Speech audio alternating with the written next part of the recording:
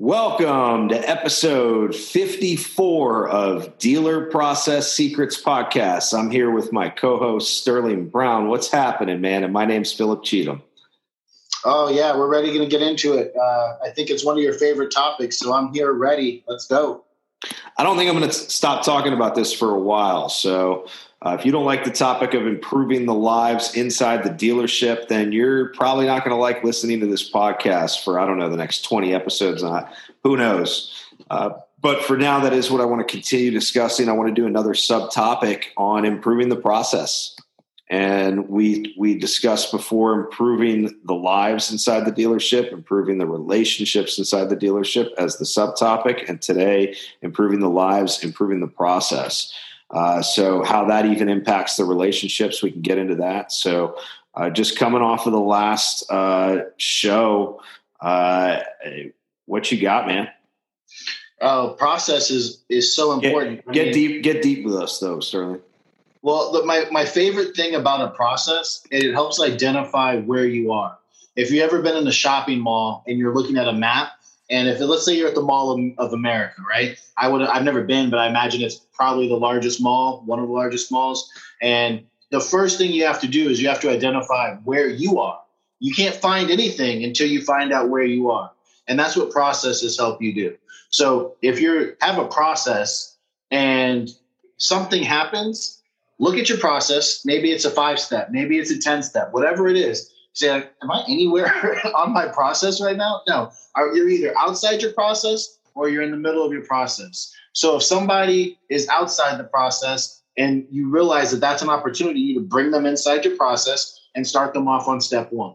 If step one is the meet and greet and somebody walks in and you have no idea what they're there for, and they just start talking about, I'm $5,000 upside down on my trade, and so-and-so, Tommy was the guy I talked to, and you don't even have a Tommy that worked there. You got to stop what they're doing and you be polite, but you got to say, listen, hey, I'm going to help you out. Let them know you're going to help them out.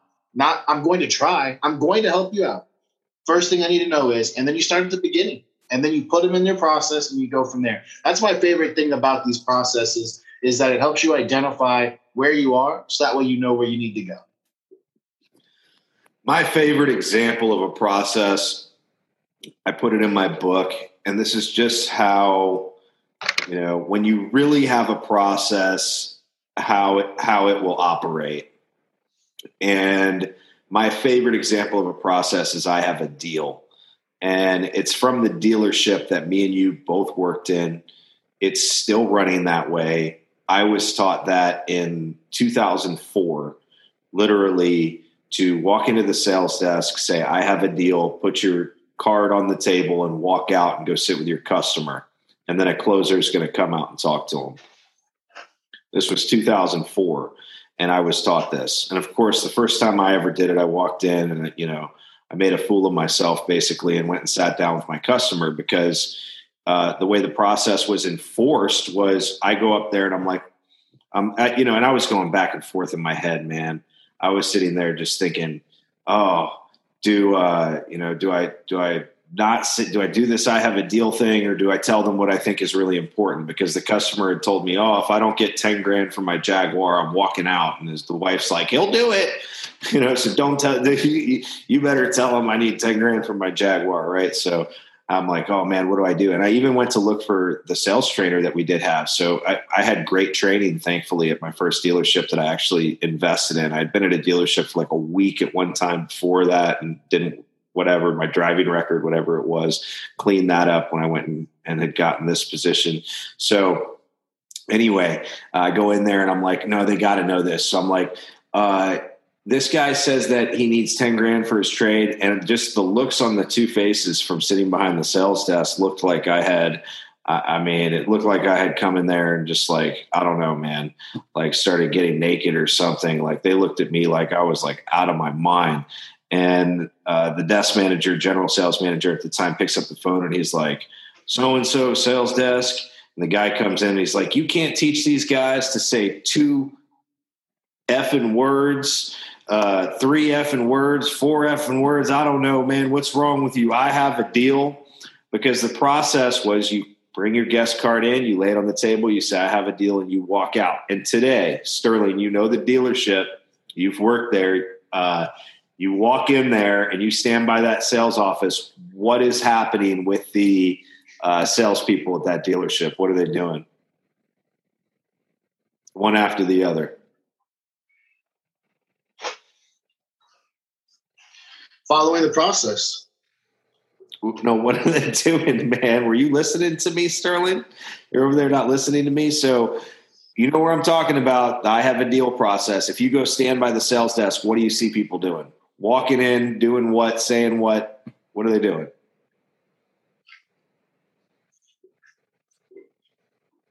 See, this is how people know that this is not scripted. We don't script any of our shows. So they walk in the door, do they not? They go, I have a deal. They put their guest card down. They walk out, and one after the other, and nothing else is said. If you stand there, will you watch that? Like, you'll watch 20 of them do it 2 times on a Saturday. Yes. That's like clockwork. That's a process, man. And it's been there for all this time before me. Predates 2004. I think it was 2002 they switched over to that system. But so it's been there almost 20 years, and just the implementation of that. And that's how a process should work. So let's talk about another process. When you do the same thing on every deal, when you do the same thing every way. Now here, you don't want your people, and this is where you want your people to be able to think.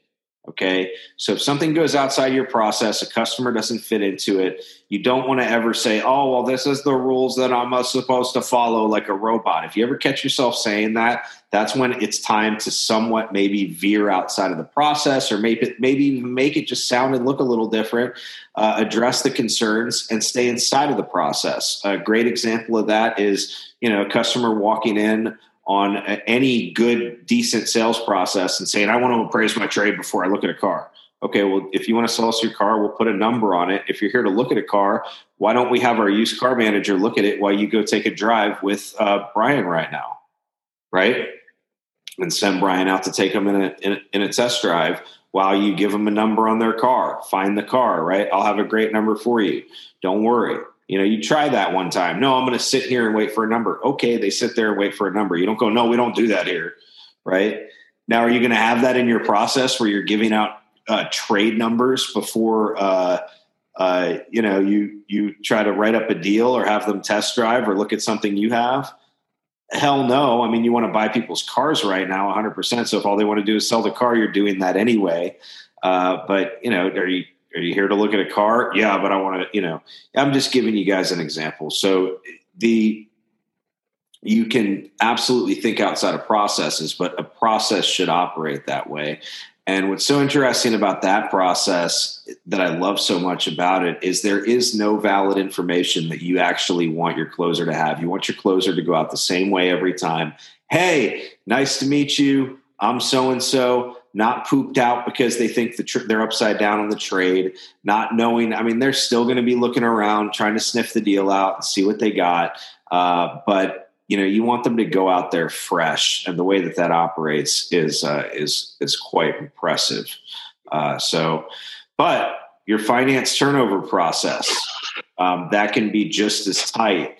Your making sure everybody drives before they sit down process, that can be just as tight. Getting your guys to do tons of sit downs, you do that with certain incentives. I mean, there's so many different, it's all in the processes of what the expectations are and the way that you're supposed to do things. And when this happens, you go that way. That really is going to dictate so much ease in what you're doing. So people are coming to work to make money. We talked about that when we talked about relationships, improving the relationships inside the dealership. But if we're all going to make money together, it's going to be a lot easier to have better relationships together, right? Even if we're fighting people over gross in different departments, even if that stuff, which you also want to do, you want to compete, you want to make the deals as big as possible. You're going to do that. So let's get into Sterling. Talk to us about the relationship between finance and the sales desk. I've had a couple of different relationships when it comes to how they want that done. And you know what? There's some places that I didn't really agree with it. And I still actually believe in the having a process versus not having a process. So I've worked in places where it was more towards not having a process and places where there was a bad process in place. Now, I actually prefer the bad process in place because it still allows you to identify where things go wrong. If you don't have a process, it's just very hectic. Things are going to go wrong, and you're not really going to know. Well, what process are you talking about? What process are you talking about? The turnover? I'm talking about we were on relationship. The relationship between the sales desk and finance, right?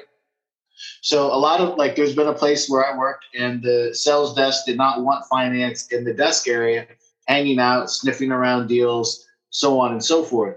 But another place I worked actually encouraged the finance to hang out around the desk. And they didn't view it as you sniffing around looking for a good deal. It was using the finance manager as a closer. Now, that store didn't have closers. The other store did have closers. So, again, there's processes in place from a bigger picture.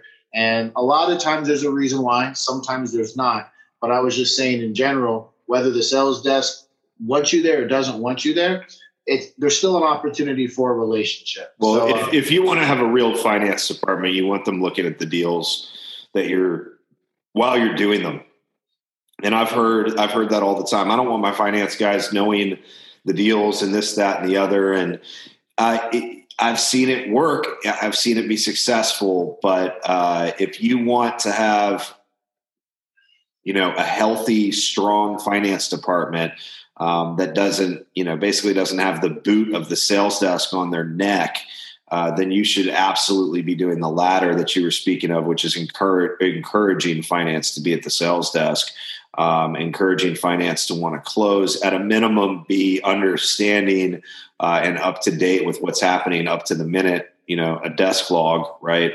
That's what I do. That's what I'm a big believer in. So at least if it's a Monday and the guy's got 12 deals to pack, let's say, because, and make sure deals are getting bought, package them and send them out and that kind of thing.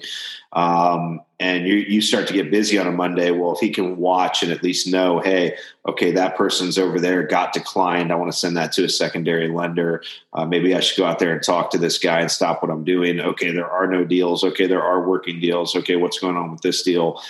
Even if they're mentally preparing, in my opinion, because I get the argument, you don't want them mentally preparing poorly, but I'm kind of against that, especially with all the different tools that we should have available. Financing, we work with this a lot, right? So financing the back end products outside of the deal, the deal's caps, being able to finance them for a VSC or any other product, right? A maintenance program or something like that outside of the deal. The finance manager, if you're just throwing a deal at them, these people need to go. Okay. So they have to put all the deal together. They got to remember the whole deal. And then on top of that, they got to start to get creative and use all their tools. Okay. So if this guy's a cash deal, beforehand, I would have been like, okay, so I need to try to do a 1-pay lease. Okay, if it's on a new car, maybe even I have a used car lease program and a used car 1-pay lease program, right? So back in that office, you want them to have as much information as possible, and getting negatively crapped out is not a bad thing, because I'm like, oh man, this deal's maxed out. Oh, it's another one of these. I'm going to have to do this. But then what I start to do is I actually start to mentally prepare for that deal. Okay, maybe I can finance something outside of the deal and do a payment plan. Maybe I can do this. Maybe I can do that. I'm totally against that. What you're talking about. I worked in a dealership that operated very well, and they didn't want any finance people anywhere near the sales desk. But I'm against it. I don't think that's the proper way. Definitely not the proper way to have good relationships. We didn't even get into the turnover process. That's huge. You've got to have some sort of process. And if it's the old school, hey, that's the guy that's going to be doing your paperwork.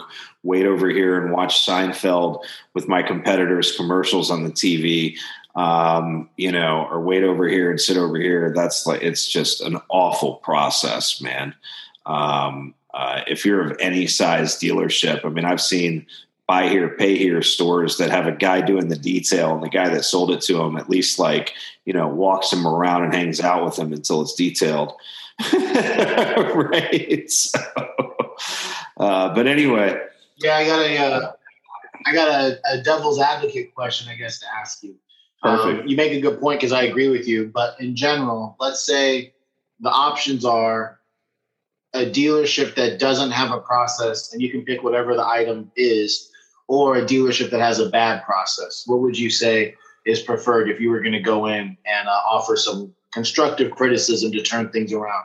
Would you rather start with no process, or would you rather correct a bad process? I wrote it in my book, and it's why my first book is Structure and Processes and not Culture and Leadership. I'd rather have a bad process. Bad processes, at least people know what to do. So, but you don't also want to be micromanaging. So, you've got a very small amount of non-negotiables. This is how you turn your deal over. This is what you get paid on this for. No split deals. If you know me, I hate split deals. I get, I don't know, 30% of the dealerships I am close with now have decided to cancel their split deal policy. And I'm not like, that's a crazy thing to ask people to do. Why would I tell people to do that? No one's paying me. I'm like, it's a total gamble if I was wrong, but I know I'm right. So that's a crazy process, and we've even had Brian on here that's never worked in a dealership without split deals. And he swears he had the perfect 12 commandments of split deals. And I'm just like, so you've got all these different rules you have to sit there and go down. Everybody has to talk about them and why this deal wasn't split or was split or whatnot. And you have to search the history of 72 hours. No, if you close it, you get it. You've got guys standing at the front literally going, oh, man, I don't even want to work with him because Sterling had him yesterday and he's going to get half a deal. That's insane. Just that alone. And I swear that is the 30% of dealers that have listened to me that I'm close to, that was when I tell them that and they really think about that, that's the one that's like, whoa, and you create customer control. And then a great question I get is, well, then what happens? This guy's going to tell him not to come on Tuesday and Thursday. Good. It's good. That means he has customer control. Oh, well, what if he goes somewhere else? They're not going to go somewhere else. They're either going to have loyalty, which most customers do. And if they have loyalty, they're going to wait for this guy. If they don't have loyalty, they're going to come back to your store and take somebody else. And that's going to happen. And somebody's going to get somebody and somebody's going to get somebody else. And that's what happens. And that's just the way of the game. That's happening anyway. And even worse stuff is happening with the split deals. Man, you get me started on split deals. Oh, man. Like if I'm a sales guy and I got split deals in the store, I'm just going to answer all the phones and put my name in the CRM on a whole bunch of customers, okay, and up a whole bunch of customers and maybe even just lot drop them all, okay, and then call in sick on Saturday and on Sunday come in with 3 deals. Phil, that's how ridiculous it is. That's how, and so like, and people, if they've never worked without split deals, it's like, well, isn't there a way to cheat that system? No, if you close it, you get it. So you, and this is my favorite example. You close the deal or someone takes your deal and you come to me and you're like, but Phil, it's my aunt's sister's brother's, whatever the heck. Right. Or I work with this person and you didn't close it. Yep. End of story. So that process is another just phenomenal process. If you have split deals in your store, you are killing your managers and the people that are dealing with it when it would be really simple. Just if you close it, you get it.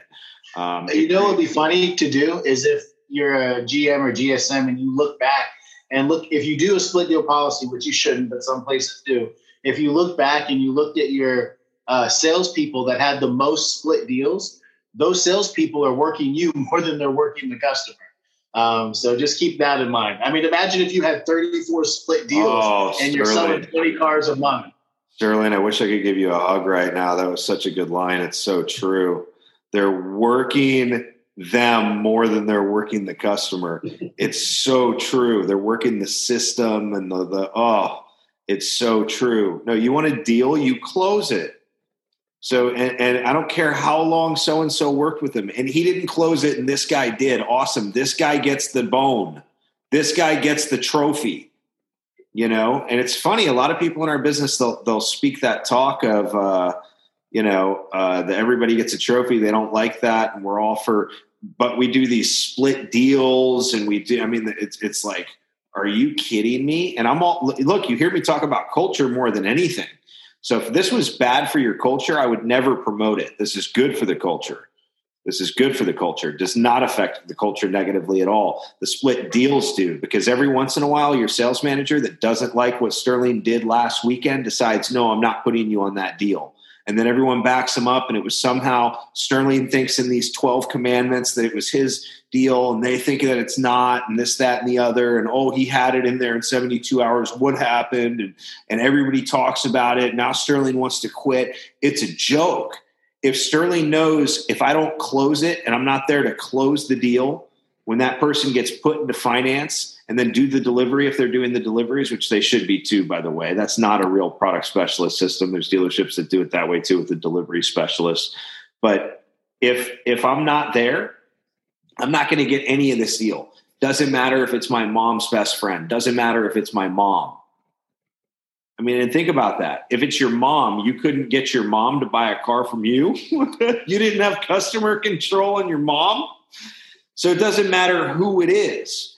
So you encourage customer control. And the one objection I get back that does make sense to that is, but then they're going to make sure that they don't come in and blah, blah, blah, blah, blah. No, they're going to have customer control.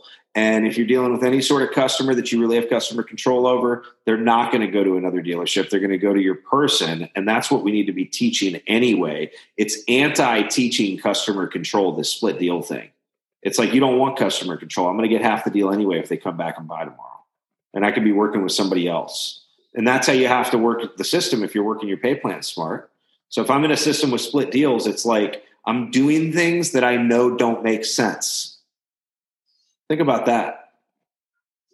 I'm going to be working my pay plan and having to do things that way that I know don't make sense, because I want to close all my customers, because I want good CSI and I want that relationship. But if I know, I can take this fresh deal, I know my next customer's in, give them to Sterling, and then I'm going to get half a deal. No, I need to figure out how to work both customers or I don't have time to do it. And now I'm figuring out a way to get 1.5 deal and give poor customer service. I can go on and on and on about this. But anyway, we've done a lot of shows on split deals. We'll continue to do them. I'll continue to beat that drum until I see the whole industry get rid of it and change it and get it. And you know what? I don't want $1 for it. Just say thank you. Just call me up and say, hey, Phil, thank you for that split deal thing, man. Well, don't you think they should have like deal thirds? Stop it, Sterling. I wanted to hug you. Now I want to smack you. Anyway, this was a great show. Thank you, everybody, for listening. Have a great night. Tune in next time. Have a good night, everyone.